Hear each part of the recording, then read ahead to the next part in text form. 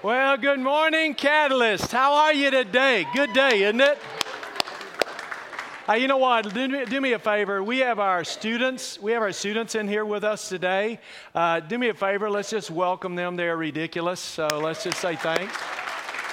Now, there's somebody I want you to meet because he's really a ghost if you're not in the student ministry. His name's Gene Fletcher. Gene, why don't you and Tabitha stand up, Tabitha? I want you to meet who heads up our student ministries. Yeah. Really, really good guy. And for some of you, you hear a name, but you don't know a face. And it's important that you know that. Don't you think it matters that you know who's really hanging out with your kids? So we're delighted with that. You know what? Oh my goodness, many years ago, Ellen and I are sitting, this is years ago, sitting in an eye doctor's office, waiting our turn. And I said, honey, I think I'm going to go get a drink of water.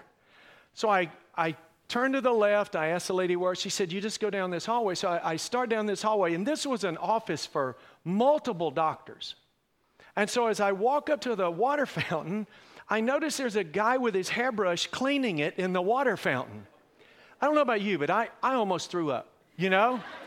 And plus, after I drank, there was a little, no, I'm just kidding you. I turned around, I walked back into the room, and I sit down, and I said, Ellen, you're not going to believe what just happened. I said, what? I said, there's some guy cleaning his hairbrush in the water fountain. And about the time the guy comes around the corner, there are ladies sitting beside Ellen and goes, is that the guy you're talking about? I said, yes. She said, that's my husband. I thought, oh, boy. I said, well, he's got a clean hairbrush. I want you to know that. You ever had a time where the intent of what you said did not follow the actions with which you said it? Let me ask you again. Have you ever had a time in your life where the intent of what you said did not follow the actions with which you meant it? I want to tell you, I ask that for a very specific reason. There are absolutely three things, friends, and you can count on this. There are three things that will measure the message of any messenger. Let me say it again. There are three things that will absolutely measure the message of any messenger, and it is this. It is our authenticity. Are we who we say we are? Do we act like who we are? Our credibility. Do we speak truth? Do we live out truth? And finally, our integrity. Do we have character as an absolute component of who we are? And I promise you this, I don't care what age you are. I don't care what stage of life you're in. I don't care where you find yourself.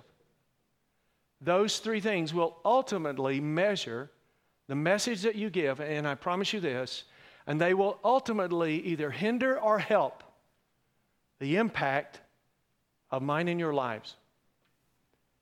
We're going to talk today, we're checking for the right motivations in how we do, what we do, and the way we do it. Paul speaks to the church at Thessalonica, and he speaks to this issue. Paul understands that for ministry to be built upon some foundational principles, it's absolutely critical that you and I do what we do for the right motivations and not the wrong ones. And what we quickly find out from Paul is this: impact, friends, is all about people. Listen to what he says. You know, brothers and sisters, 1 Thessalonians 2, verse 1. You know, brothers and sisters, that our visit to you was not without results. One translation says it was not a failure. The word without results, the word failure, simply mean that you and I work in vain. It means that we can accomplish something, but it's really void of meaning. It just doesn't have the content or the substance to create value in what we're trying to produce. Now, some believe that Paul's critics are saying that he hadn't really accomplished anything good, but that may be the case, but I think what Paul really wants us to do, I think Paul wants us to understand that for God to do something in our midst, for God to do something even in the difficult times, there's a component that you and I begin to act in a way that creates the right intent by the right actions. Paul's response is summed up. It's the crux of it. He says, you know. And for Paul, it's a foregone conclusion to him that the Thessalonians understand That ministry mattered because of how Jesus has mattered in their lives. And honestly, friends, when you think about it, honestly, the impact of our lives will never be ultimately found in and of ourselves. Can I say that again? The impact of mine in your lives will never ultimately be found in and of ourselves. It will always be found in how our lives impact others' lives for Christ. The Thessalonians were themselves the proof of the power of the gospel. Their transformation spoke to the transforming power of Christ that Paul declared. It was Paul's intent as he arrived at that place that his actions would represent the gospel of Jesus. You see, they knew. They were living proof of it, of his credibility, of literally his integrity of ministry. Paul wants them to take a hold of the fact that the greatest impact in ministry is always about how you and I impact others for the cause of Christ. And that's so important for us to understand as a congregation. It is not about us. Wait now. It is not about us. You know what? I love this prayer wall, don't you? Listen, I want to tell you a couple of people that we need to thank. One is Diana Frank, who this was kind of her brainchild and brought it to fruition, and Ryan Webster, who has the ridiculous gifts to pull it off. Not everybody can hang chicken wire like that. That's impressive. But I want to tell you there's an intent, right? There's an intent for why we built it. One of our footprints, as we've talked about the last 3 weeks, is that you and I, we would be a congregation that engages the Lord in worship and what? And prayer. This is another way for you and I to take that and have a praxis to it. That you and I can live it out, act it out. And we have 7 different areas that we can pray on. I'm going to quickly say, pray for our church, pray for our vision, pray for our leaders, pray for the unity of this body. Did you know so much of the effectiveness of ministry depends on the unity of a church? It's hard to be effective when you're stumbling over each other. Second, redemption. For those people that we are trying to build relationships with, that we know may need a relationship with Christ, we need to pray for them. I promise you, friends, there's some barriers around certain hearts that will never be brought down unless you and I pray them down. So we pray for people. Give praise, give thanksgiving for how God has shown up and what He's done. Pray for our community that we're going to make a difference. Pray for our civic leaders. Pray for the unity of Pendleton. Pray for our schools. Pray for our administrators. Pray for our teachers. Pray for our government officials across this country. Pray for healing, whether it be relational, whether it be physical, whether it be spiritual. And pray for relationships. How many of us don't have some relationships that need the hand of the Lord to cover them? Paul says, I want you to know something. Honestly, the outcome of every congregation, friends, the outcome of every congregation rests on how its people are committed to the fact that they will impact other lives for the cause of Christ. And realize it, impact, always has been, always will be about people. There are 2 questions that I want to be prominent for us. The first one is this: what has God given us? And how have we used what God has given us? You know, I thought about this as I was preparing for this teaching. I thought about these 2 questions, and I was reminded of 2 sisters that I had the privilege, literally, of sharing almost 9 decades with. And both of these women had more brokenness in their lives than any life ever deserved. I mean, if I could sit here and tell you the stories of the backdrop of their lives, I promise you, some of us would weep at the brokenness that both these women felt. But here's the thing. One of these women talked about God. One of these women really knew God. And the redeeming work that Christ did in her life changed her attitude. Let me tell you 4 things that God gives to you and me in every situation. God brings His grace. Did you know that? You and I will never reach a place nor be in a place that God will not extend His grace to us. The second one is His power. We've never reached a place that the divine power of Christ, Him living in us by the power of His Holy Spirit, is not available to us. He will never not extend His love to us, His undeniable, unselfish. And He brings to give us the opportunity that in every situation, friends, every situation that we find ourselves in, did you know you and I have the capacity to love? And finally, He gives us opportunity. In every situation we find ourselves in, we have the opportunity to do good. I don't care what hallway you walk at school. I don't care what relationship you're in or out of. Every one of us have the opportunity to do good. One of these ladies lived with such love, such joy. The optimism with which she lived life was amazing to me. And the fortitude with which she lived out her faith awed me. You see, the reality of it is, if you and I continually, as one sister did, as we continually live out brokenness, then our actions, our attitude, our relationships will ultimately give birth to brokenness. And when I witnessed the difference in their children, it gave evidence to that fact. We have to ask the question, what has God given us through His Son? His grace, His power, His love, opportunities to do good. And how have we used those opportunities?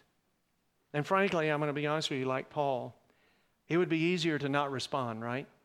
Listen to what he says in verse 2. We had previously suffered. Do you know that word means painful? He's letting us know this was not just being uncomfortable.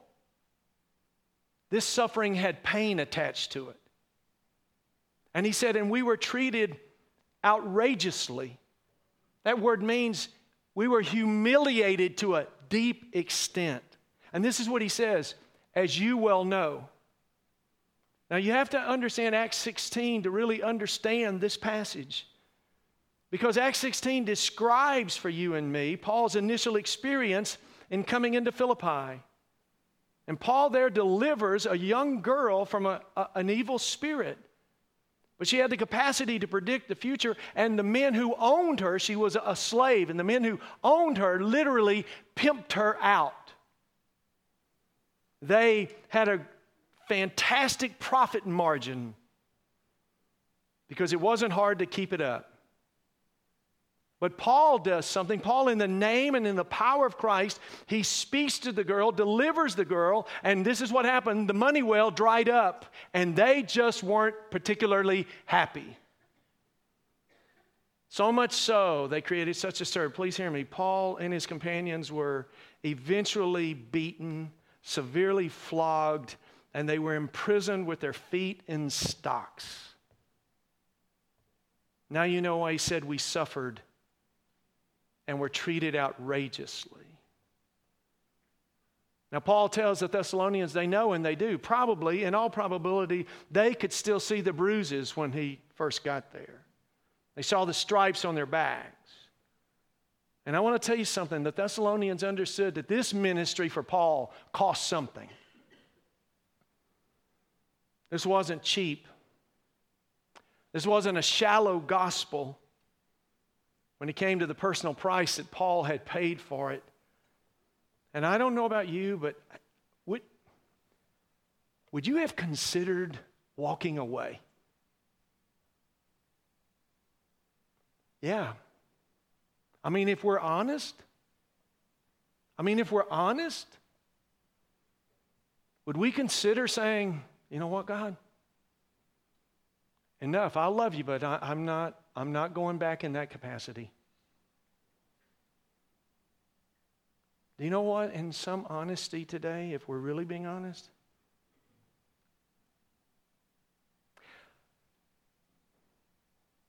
for some of us, our past hurts limit our willingness to risk again for the gospel.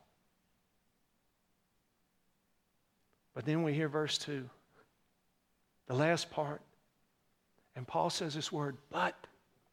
And I want you to know in the Greek, this is the strongest contrast possible from the previous sentence. There's a deliberate break here. This is one of those where he said, I would have done it, but. No, this is one where Paul stops and he goes, I would have done it, but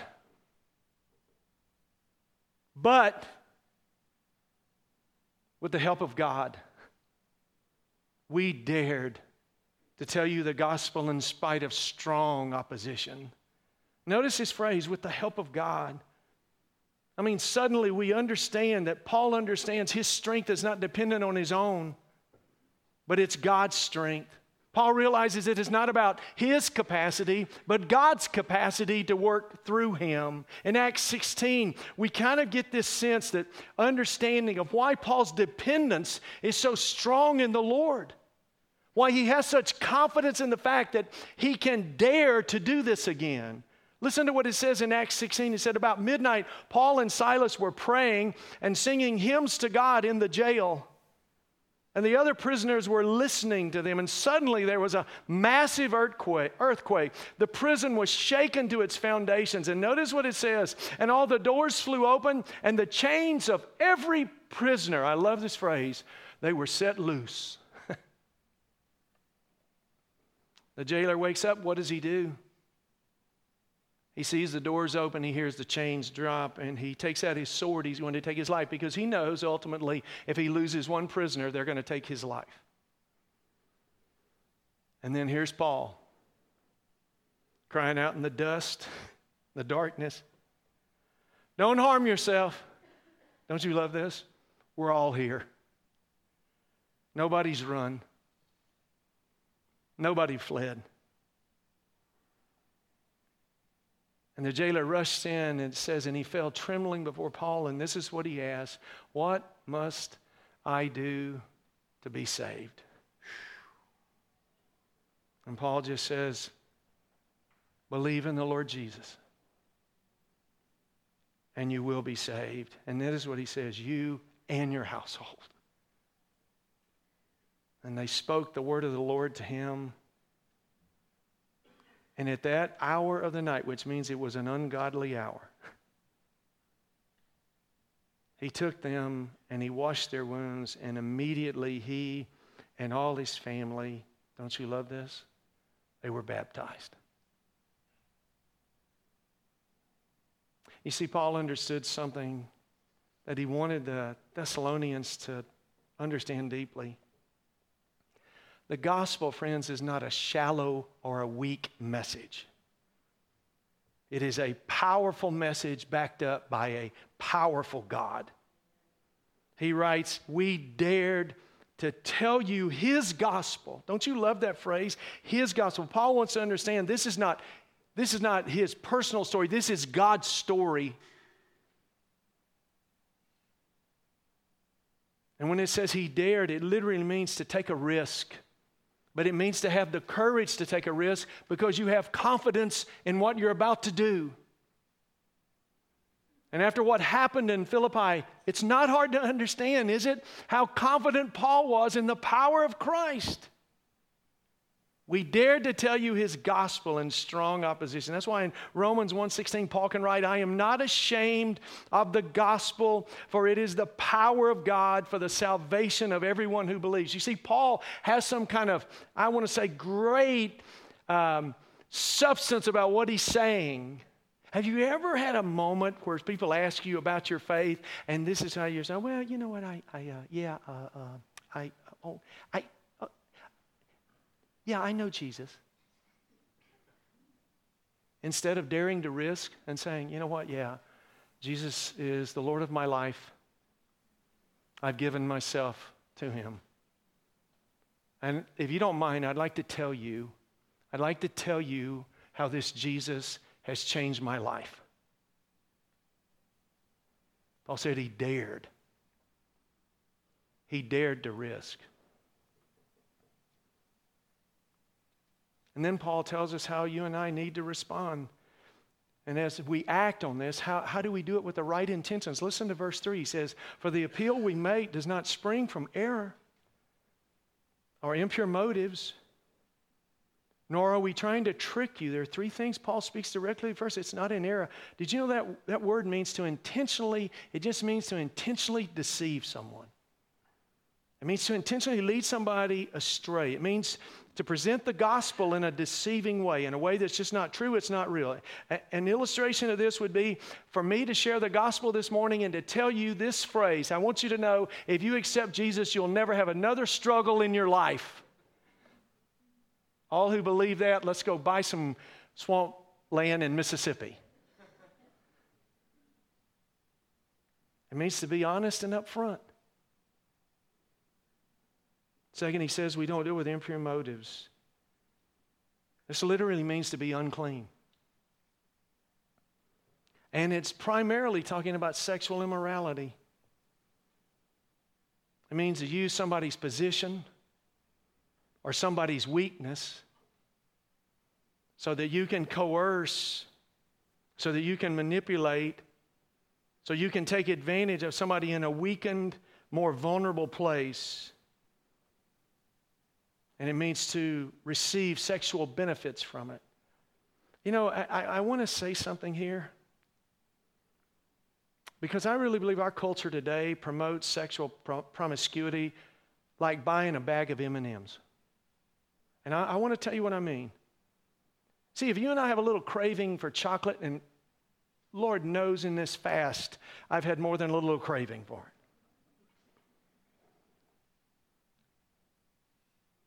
I'll just buy a bag and I'll pop a handful.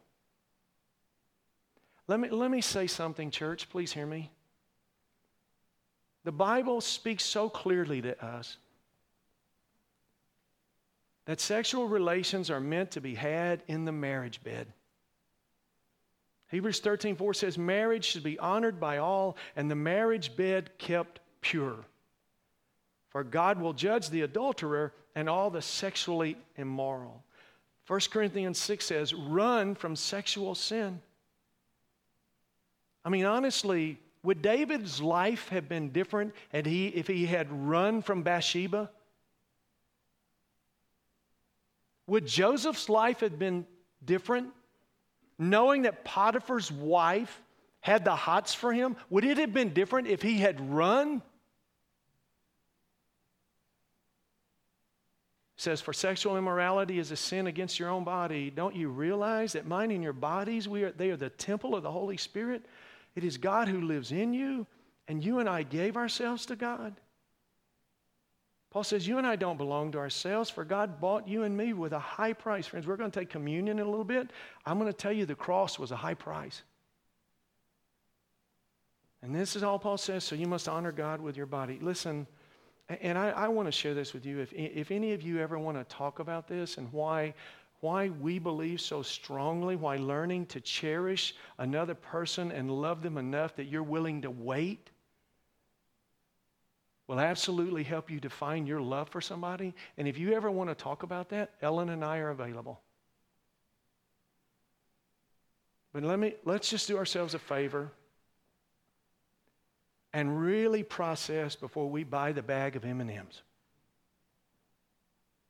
And finally Paul says we don't do it with trickery or guile. Don't you like that word, guile? You know what that word means? It means to catch a fish without any bait. Don't you love that? What it means really is to set a trap for another person for your own benefit. It's to be more about yourself than you are the whole. It means to exploit your position for personal gain or fulfillment or favors. The truth is, and if we're honest here, I mean, let's get frank. If we're honest here, I promise you this, we are all very susceptible to every one of these. And if you say you're not, I promise you, you're lying.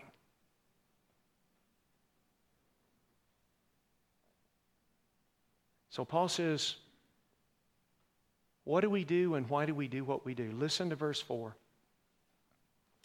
On the contrary, we speak as those approved by God. Wow. That phrase rocked my world this week. Because man.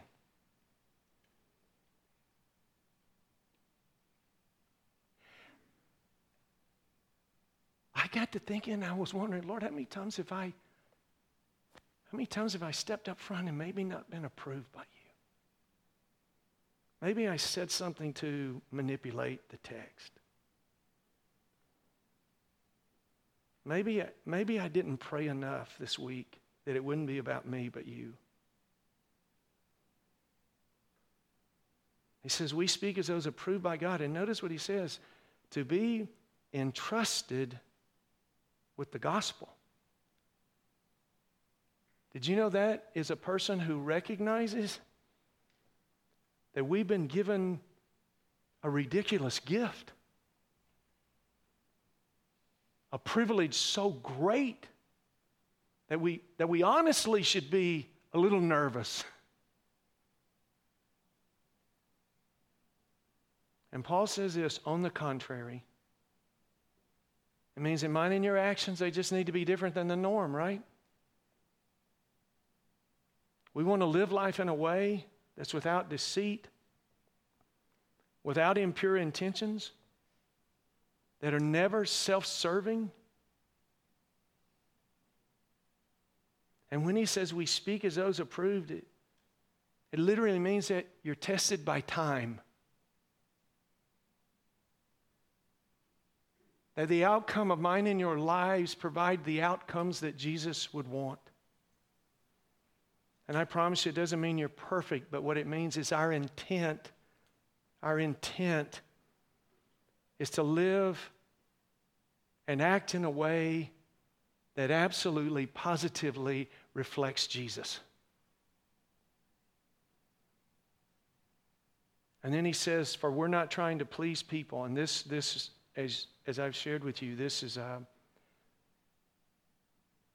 the most difficult for me because pride is my greatest sin. And I promise you, in the early years of my ministry,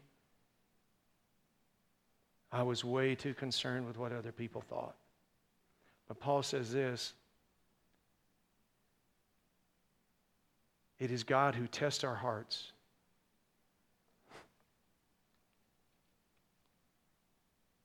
That means that God is able to see what other people can't see.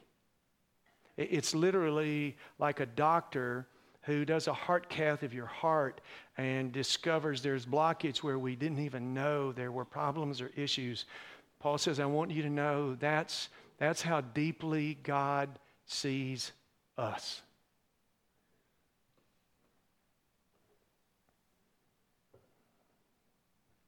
We're not trying to please men, but God.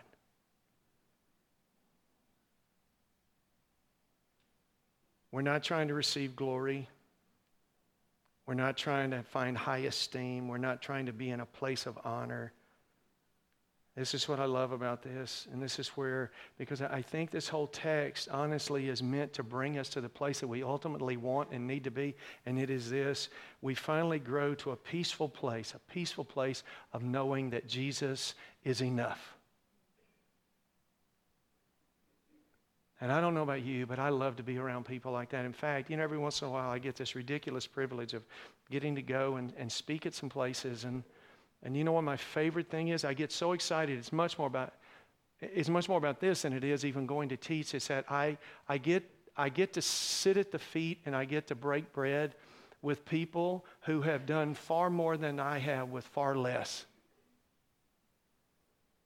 I go hang out with people that I just admire so much because these folks have been pastoring 30, 40, 50 years. They've never been invited to go somewhere else. They just do what they do because of this great call on their lives, their passion for Jesus. They're willing to risk. They go to difficult places. They hang in there. They stay the course. I'm going to tell you, those are my heroes, friend, and none was greater than Sam Woolham. Springfield, Ohio, right, Jeff? Wore a cross about that doggone big everywhere he went. We had some cross bling going on. It was amazing. I dare say that Sam never pastored a church, probably over 70, and in his own words, he called me one day. He had been retired. They called him out of retirement. And he said, Ryland, this is another, he said, I've never been to one that isn't. He said, this is another broken and hurting church. And he said, I honestly pleaded with God that he wouldn't want me to go back. But he does. And there's Sam. Here's a guy, friends, who drove a rock truck in a gravel pit so that he could help the church subsidize his salary and the ministry of the church. You talk about the right heart. You talk about the right intentions. Aren't we humbled by people like that? And he said, I walk into this church, and I think he told me they had 13 people. And he thought to himself, Lord, what in the world are we going to do here? And he said, then I noticed we had a really good kitchen.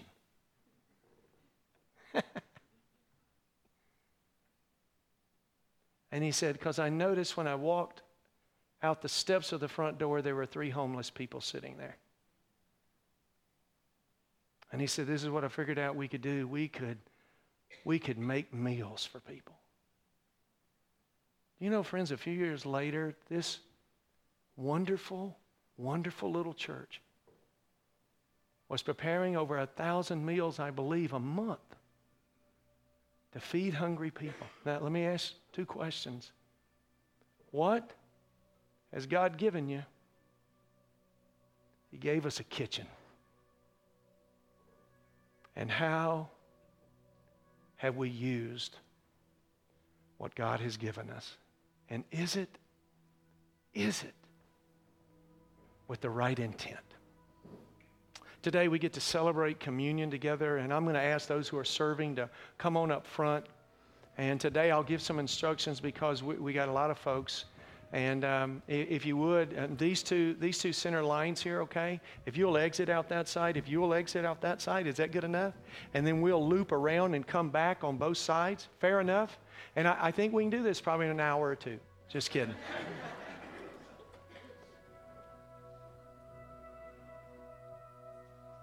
I want to open the prayer wall to you. Some people have already been over, can you tell? You'll notice there's 2 different colors. One's lavender, one is white. The lavender is if you want our prayer team to pray over your concern. The other is if you want it left there so you can just go back and place your hand over it and pray consistently. It's going to take a little while today, so why don't we pray? Why don't we hold the elements and we'll do those together.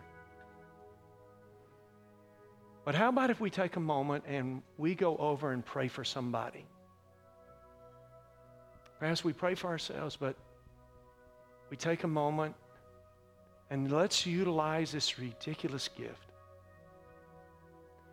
Catalyst, let's go to another level in prayer. Fair enough? And then let's celebrate communion together. We invite any of you today. We share open communion. If you know Jesus Christ as your Lord and Savior, by golly, come up and get the juice and the bread. And let's just worship. And let's pray. Let's stand. And you come and be served.